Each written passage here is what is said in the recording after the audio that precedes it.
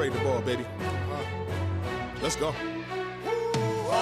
This is Inside the Pac-12 podcast. Put on a pair of your headphones and fall back. Listen to some broadcasts, just having the ball chat about the best conference in the nation. All facts. This is truly for the hoop lovers. Yeah, who running and gunning and getting buckets? How about we discuss it? The Trojans, Huskies, Ducks, the Cardinals, then the Cougars, Bears, Beavers, Sun Devils, Cats, and Bruins. The Buffaloes and Utes I won't ever forget. Got insight, opinions, and plenty of special guests. Coaches and players, beat writers and insiders. Old and young Pac-12 legends and alums. In-depth analysis, we go far beyond the scores. Take you from conference play all the way to the Final Four with some hoop connoisseurs just walking you through the game. Now here's your host, Mike Gammon, the boy, Don McClain. Hey. Oh, welcome to the show. A little bit of a different vibe this week in basketball, not just in the Pac-12 conference, but I think basketball in general all around the world. Geez, man, kind of a crazy couple days. And Don, you and I are obviously going to get to everything that's happened in the Pac-12 conference. But as a guy that, you know, your career is based on basketball in a lot of ways, so was mine from a different lens. But the passing of Kobe Bryant, you and I were texting over the weekend when it happened.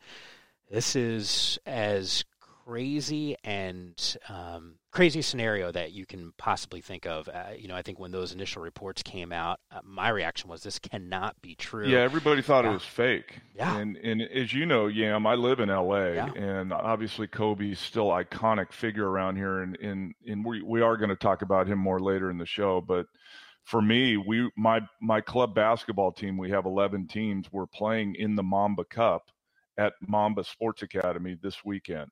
And so jarring news that we had left that building to go get something to eat before we went back. And that's when we heard the news, and Kobe was on his way to the Mamba Sports Academy for that tournament. So again, we'll talk more about it later, but just sad day yesterday, continuing into today. Yeah, I certainly think about the Bryant family, and not to mention the other families that were involved in that helicopter crash as well. That is as brutal news that you can possibly hear. And I know just the tributes that have been happening in the NBA before games, during the games as well, certainly special, I'm sure, for the Bryant family to see some of those types of things. Happened for a long time, too. That's how big of a star he was. Yeah.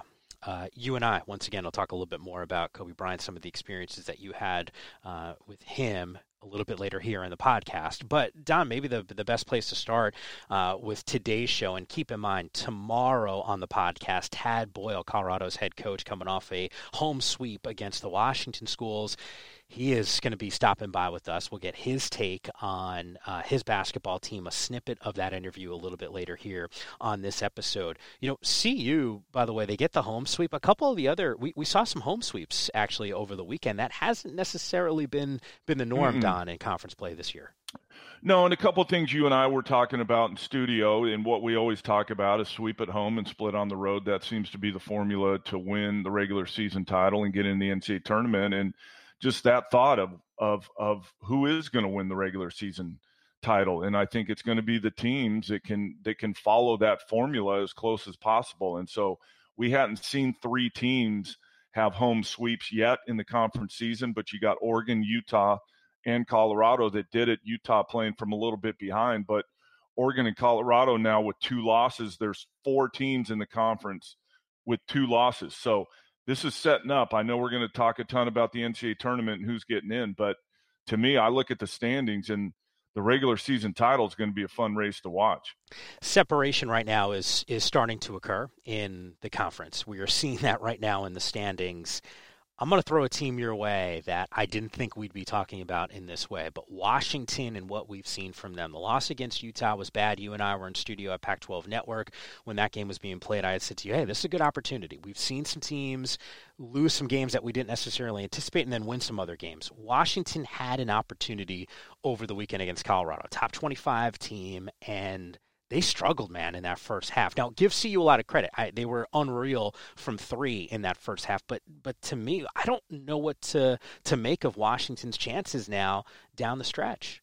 Yeah, it's still early enough. And you know, they had that win against Baylor, who's top 5 team in the country. which may carry them. But they got work to do, Yam, like a lot of work. Most of our teams in our league have work to do, but now they have a ton of work. And, losing your starting point guard doesn't help matters. You're relying on young guys.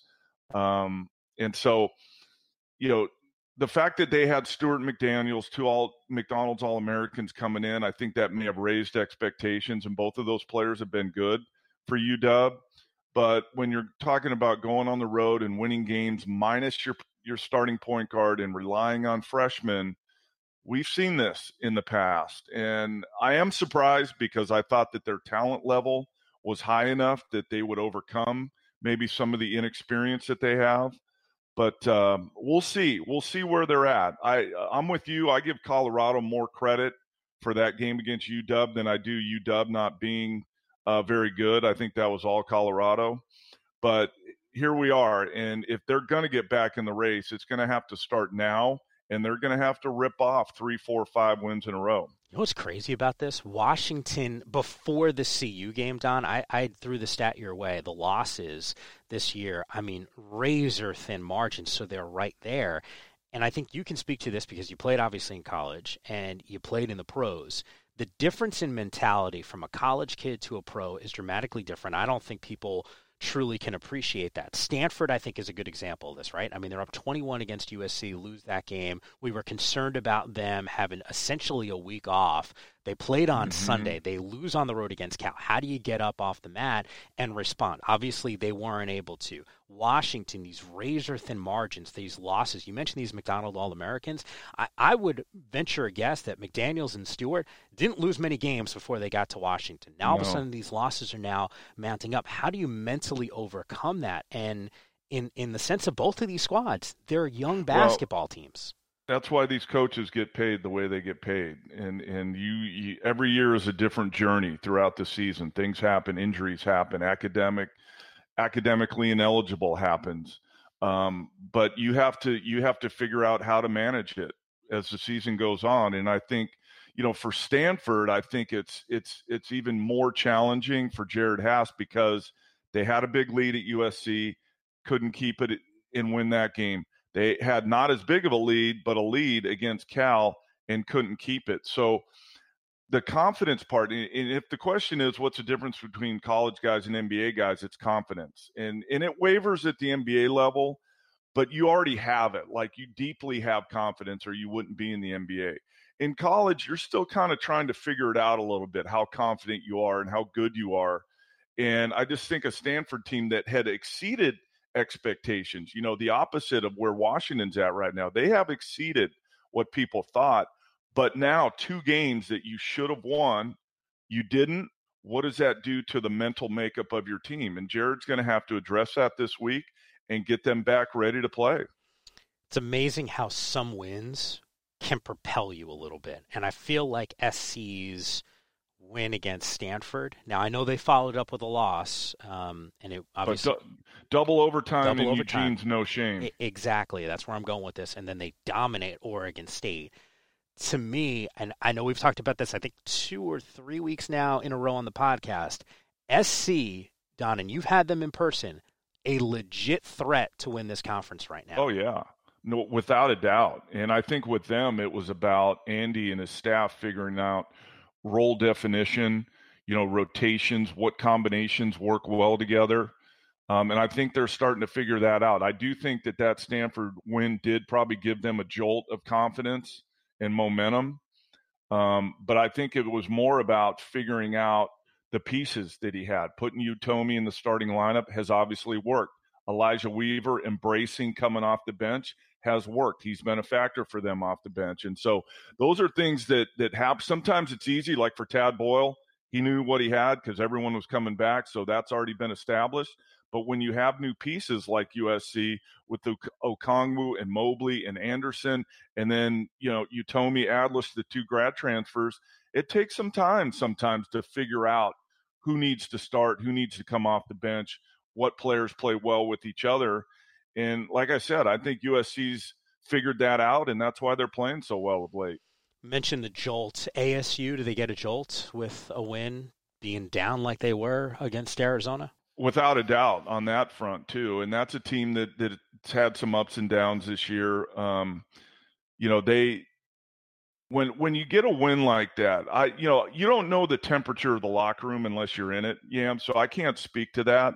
But just on the surface, any team in any conference or any team at any level, when you have a win like that against your rival, no less, 22 down, like that can't not help the spirit of your team and lift the team heading into practice this week, and see if that translates into winning more games moving forward. I haven't done a deep dive of the point guards in every conference, but man, I'm thinking about being 22 down, right? They win that basketball game in a lot of reasons, or in a lot of ways, because of the play of Remy Martin. McKinley Wright this season, Peyton Pritchard already this year. We can throw in the buzz surrounding a guy like Nico Mannion, who played in that game against ASU. This league at that position, Don, maybe as good as any in the country. Yeah, I haven't looked around specifically to other conferences, but we do know the ACC's down, and they usually have a bunch of good point guards. But I think, to me, what makes it even better, I guess, is that we have these freshman point guards that have, like Rylan Jones and Tyrell Terry, have come out of nowhere. Yeah. We knew about Mannion. He's highly regarded, best high school point guard in the country last year.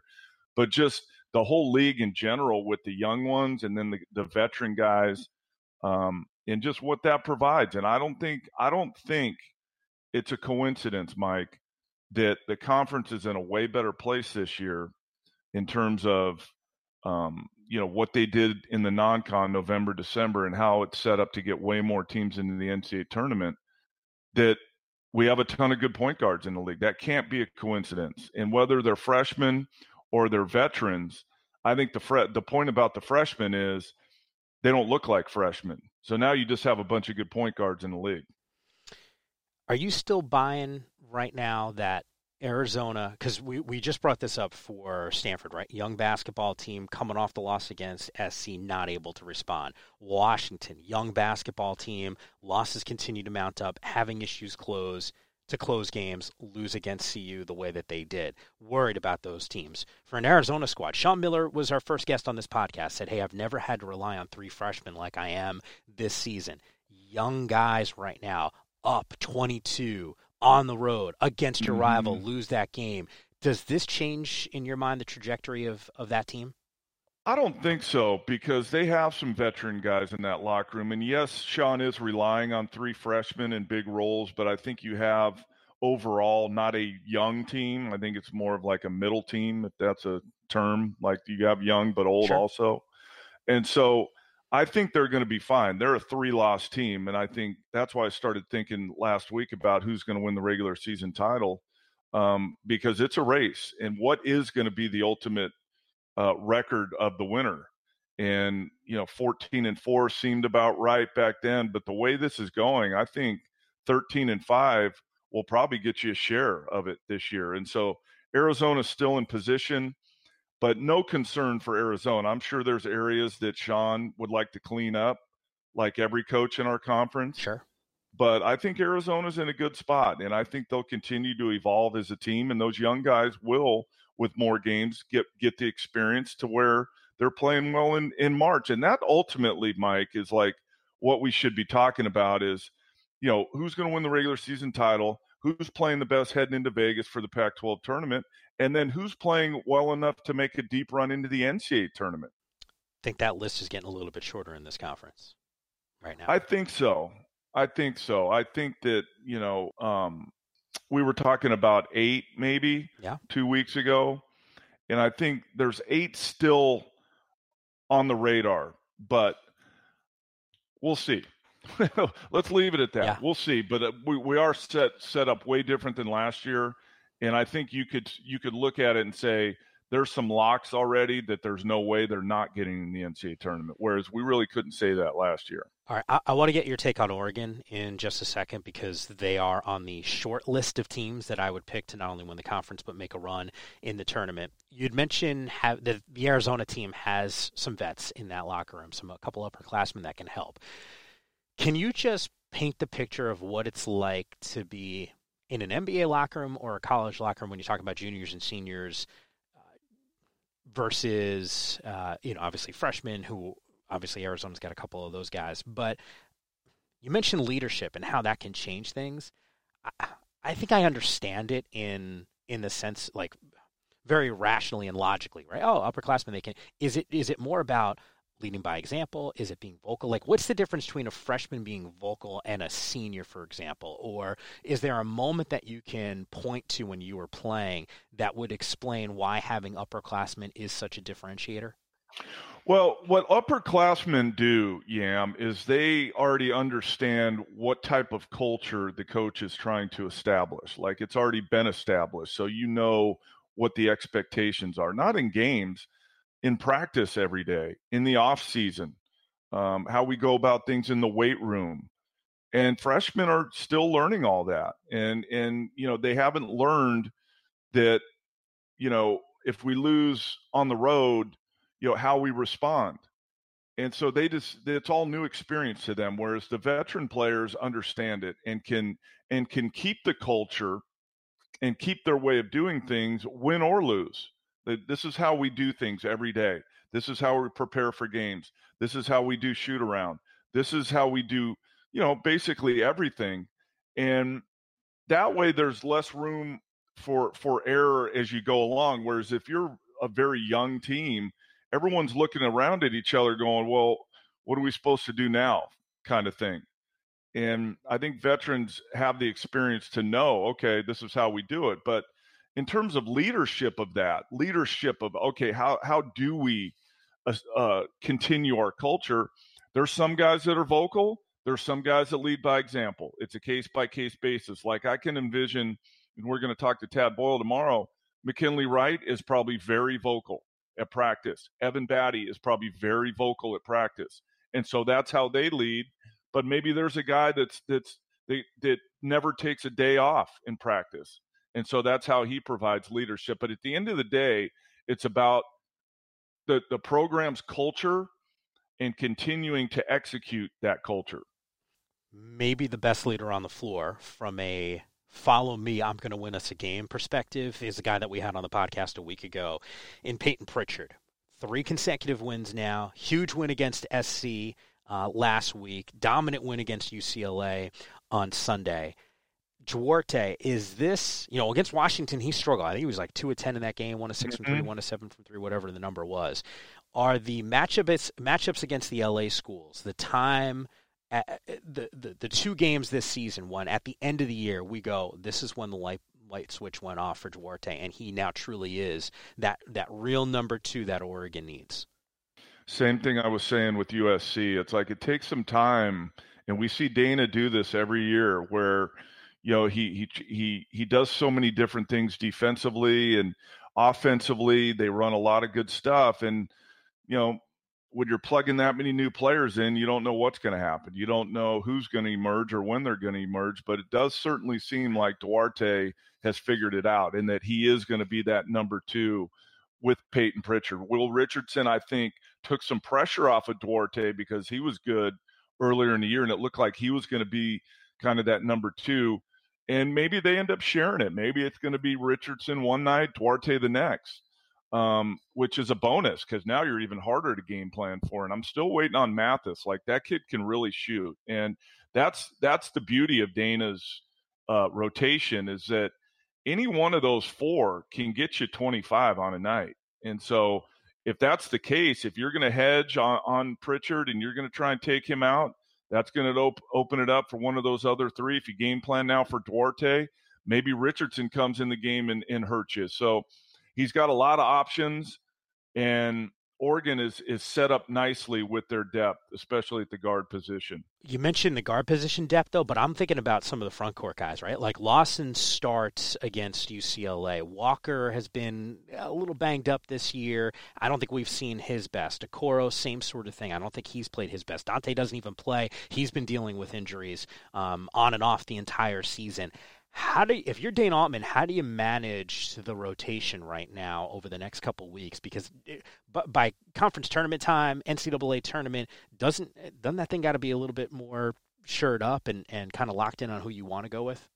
Yeah, and injuries derail everything you do, Yam. Like you can't practice with the group that you might play with. And so it really makes it hard. And like I said, if injuries are disrupting practice time and game time, it's really hard to know who you're going to be in March.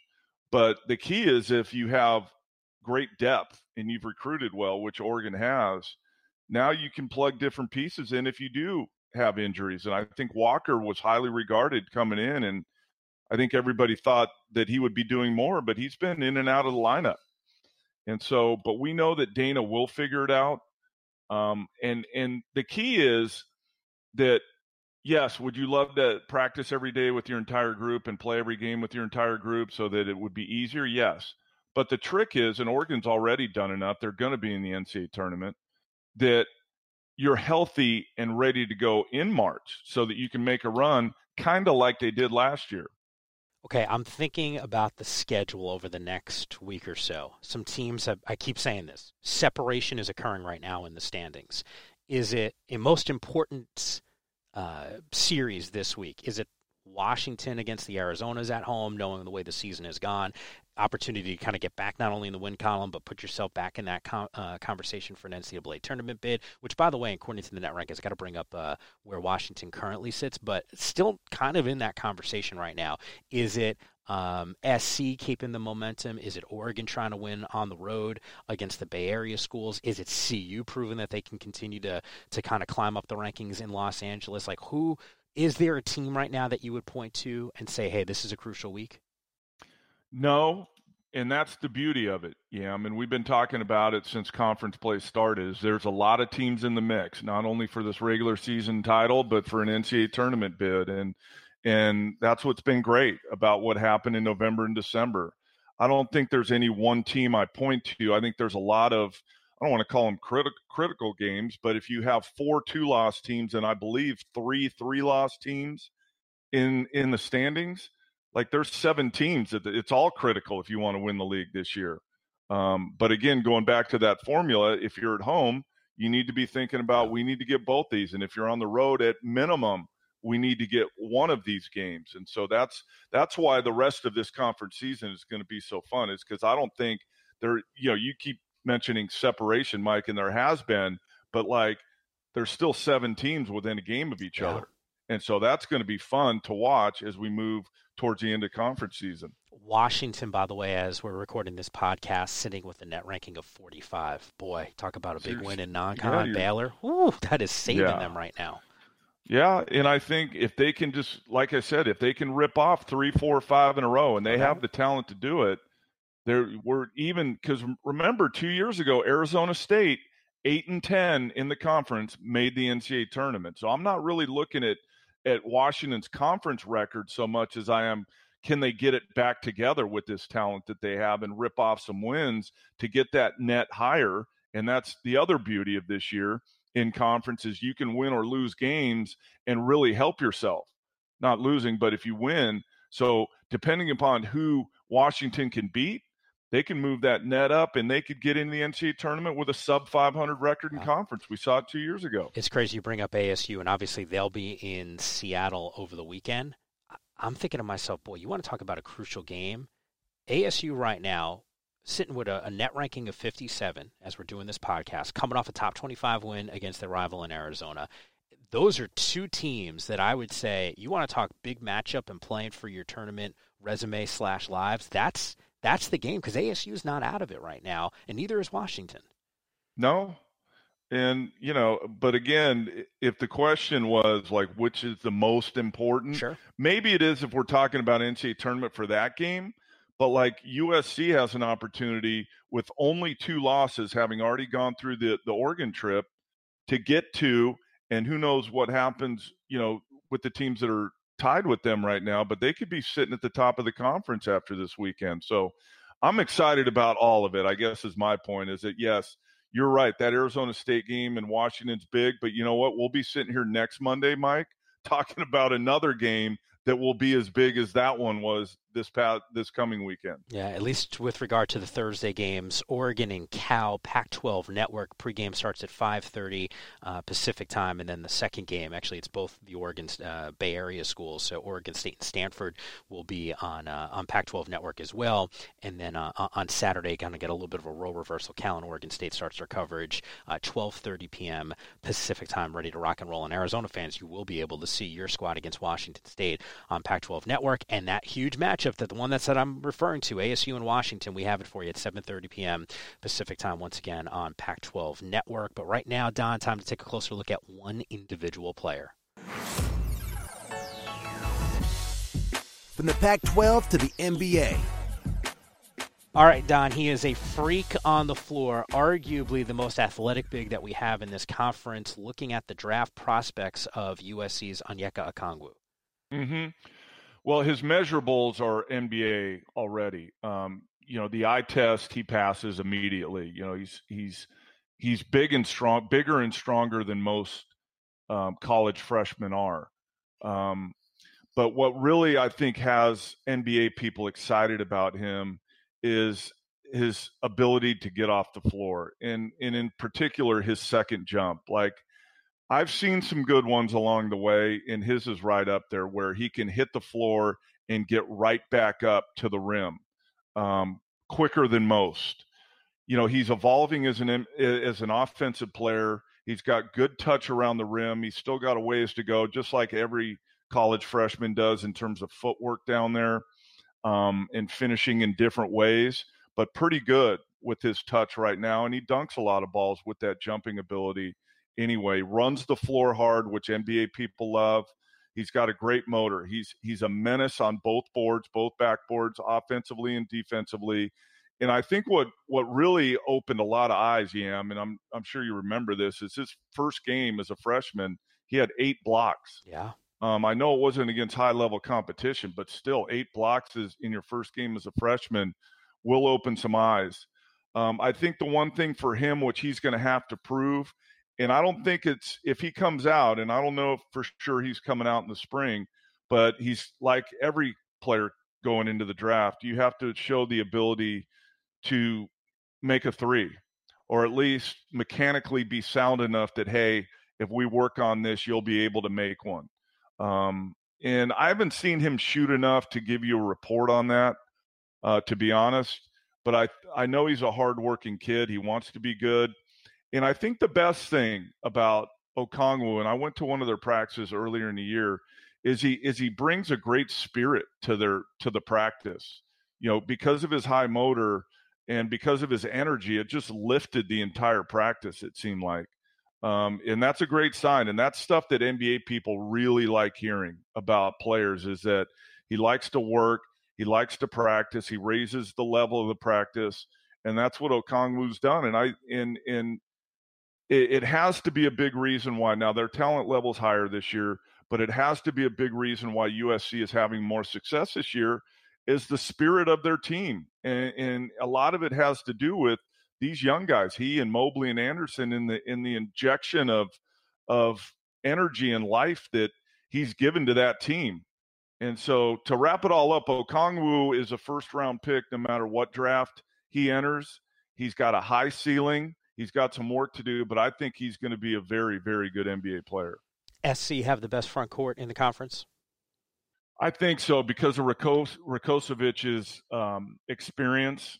And they can do a lot of things. And that's one thing I forgot to mention with USC. I talked about role definition, but like the versatility of their lineup as well. Like all the different things that Andy Anfield can do with Rakosovic, Okongwu, and Mobley.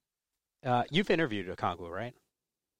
Yes. Before. You know what? I'm actually trying to figure this out, because we've been kind of we've been talking a lot about USC the last couple of weeks. At some point on the pod, Jonah Matthews seems like the guy to talk to if we're going to get someone from their team. He's a veteran guy, and he I believe he wants to get into this business. I think I read that somewhere.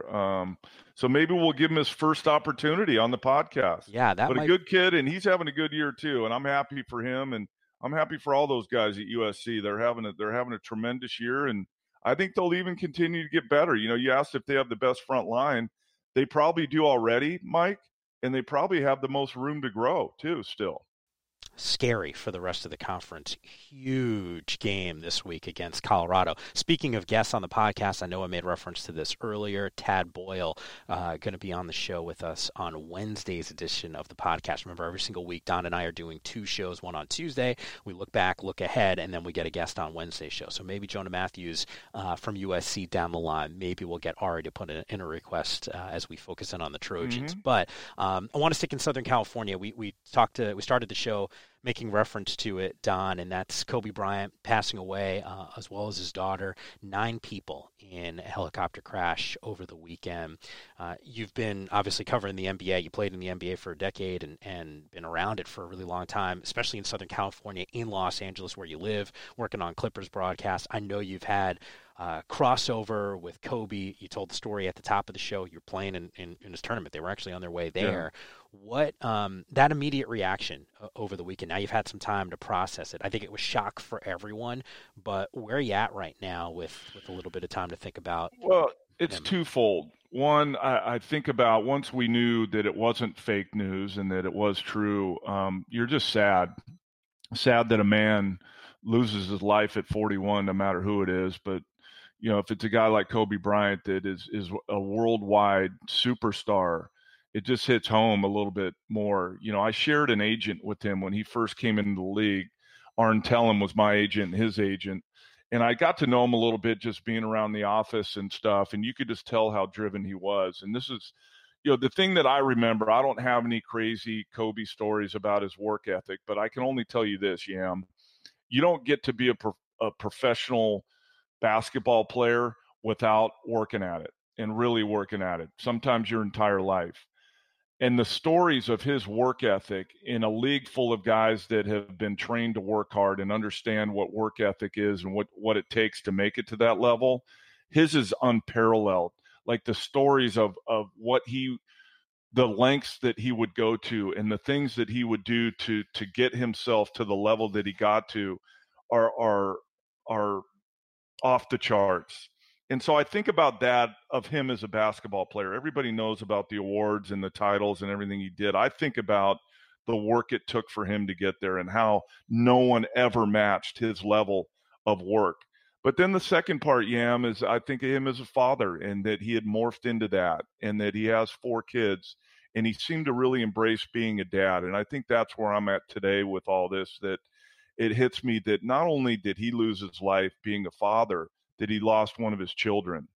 And that's the saddest part of it all, that, they both passed on a helicopter crash and that he didn't get to enjoy being a dad for the rest of his life. And I was nowhere near, obviously, the level of Kobe Bryant as a player, but similar kind of path that, I played professional basketball and now I'm a dad and I really have embraced that. And that's the biggest part of my life. And I cannot imagine if that was taken away from me. Don, you're actually the first person that I texted after I had heard the news, and I started to think about, you just turned 50, right? So we celebrated your birthday. We mentioned it on the podcast. We did it on set, and you and I have had these conversations in the past about transitioning from being a professional athlete to that next phase of your life. And I think you've done as good of a job as it can get. And it's an obvious transition for you because I think there maybe was an interest in broadcasting, maybe there wasn't, but you kind of fell into it and you've embraced this path. And I know you've talked to other guys as they've retired from other sports as well about transitioning from being this high level pro athlete to this next phase. And I think the crazy thing about Kobe is, how many times, we've talked to Kelly Graves about this, the coach at Oregon. He's bringing his daughter to these games, and he was so, on Pac-12 Network, you'd see him on there occasionally. You'd see things on social media where he's being a dad, and it's a very different way of looking at Kobe Bryant. I think 99.999% of us think about Kobe. The first thought is him on the basketball floor, him dominating. It's all-star MVPs, finals MVP, NBA championships, relationships with Pau Gasol and Shaq and these guys where they get to the pinnacle of their sport. And yet here it is now in these last couple months or in years or so, like you just think about him with his kids. And to your point, Don, just an extreme tragedy and him not being able to enjoy phase number 2 of his life, to me, is just it's criminal to have something like that taken from him. And a lot of these guys, they work hard because they understand that if I do well in professional sports, I set myself up to choose what I want to do. And this is the path that Kobe chose. He did so well that I can just be a dad the rest of my life. And if I want to work on projects, great. But I don't have to if I don't want to. And I think that's the path that Kobe was choosing, that he was going to coach his daughters in basketball and be around and do all that. And it's a shame that he did what he needed to do to be in that position, and now it's taken from him. Sad stuff, man. One basketball moment that resonates for you with him? Anything come to mind? I haven't even thought about the basketball part of it, honestly, like him playing, like actually playing. I think about like the stories I heard of him, being in the gym at 5 a.m. and having a game that night, and just the crazy, crazy work ethic stories that you hear about Kobe. Unbelievable legacy. Will go down as one of the top 3, 4, 5 players in NBA history. He's solidly in the top 10, and now it just becomes comparing eras and all that. Yeah. But I think if you take everything out, you could say he's easily in the top 10 players of all time, for sure. Real tragedy. And once again, I know, Don, I speak for you, our entire crew here at Pac-12 Network, thinking about his family and the families of those who were also lost in that helicopter crash over the weekend. Don, you and I will continue to do these podcasts every single week. Appreciate everyone listening in and checking in on these shows. One on Tuesday, one on Wednesday. Rate, subscribe, review the podcast. Certainly helps us out. If you see it on social media and you're a fan of one of these teams that we're talking about, retweet it. Odds are you probably got some friends that also might want to take a listen to the show. Tomorrow on the show, on Wednesday's edition of the podcast, Tad Boyle is going to be stopping by with us. We'll get a conversation with him about the season for his squad, potentially winning a conference championship, certainly in the thick of things, and maybe even a deep run in the month of March. But we had an opportunity to talk to Tad. That episode will be released once again on Wednesday. Here's a small snapshot of that. In November and early December, we were winning games, but we were winning them ugly, and we were not very good offensively. We were not clicking, and things weren't. We had some guys. McKinley was pressing a little bit, and we just weren't ourselves. And then I would say after the first of the year, we won that Dayton game right before Christmas. We came back. We played really well against Iona and kind of blew them out. And then we've been pretty efficient offensively, since that point. And that's something we continually try to work on and stress. But again, it's going to come and go in spurts like it did in Washington. You just can't have it leave you for very long.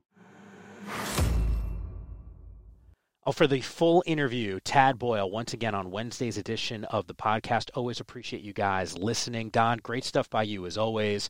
We will catch you on Pac-12 Network. Oregon Duck fans, you're going to be able to see your team 5:30 p.m. Pacific time Thursday night. You do not want to miss the pregame show. And once again, if you're a fan of women's basketball, you can also check out the Inside Pac-12 Women's Basketball podcast. Mary Murphy, as well as Ashley Adamson, holding it down on that show. They've had some great coverage, some great guests the last couple of weeks, and certainly the influence we just talked about, Kobe Bryant, Kobe showing up to a lot of those Oregon games. They might have some stories. Mary certainly might have a couple of those stories after interacting with Kelly Graves over the last couple months or so, and certainly over the last few days. So highly encourage everyone to check out that show as well.